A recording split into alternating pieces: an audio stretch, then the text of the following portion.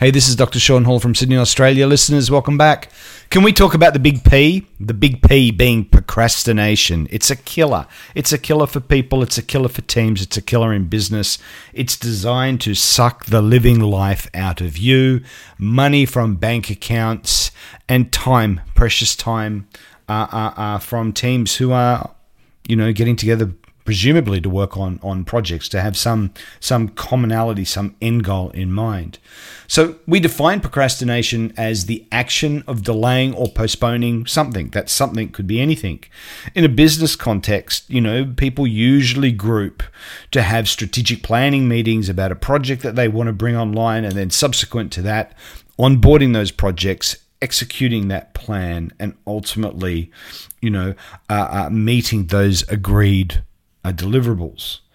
Procrastination in business is one of the biggest wasters you will find. Procrastination happens really because of lack of buy-in, lack of confidence, loss of understanding of why people are doing things. In other words, the team's not aligned. But I do express caution. There are people out there, and we loosely refer to them as bureaucrats, that do like the whole concept of multiple meetings and meetings on meetings and meetings to decide meetings. And they are prone to take teams down courses of endless procrastination, which at the end of the day can be soul-crushing. We all know why we're there. At a personal level, procrastination really is more about confidence than anything else. If you want to try something new, and providing it's not dangerous, there's no risk to you, my suggestion is simply jump in and try it. Don't overthink the problem. There is a reason you wanted to try it in the first place.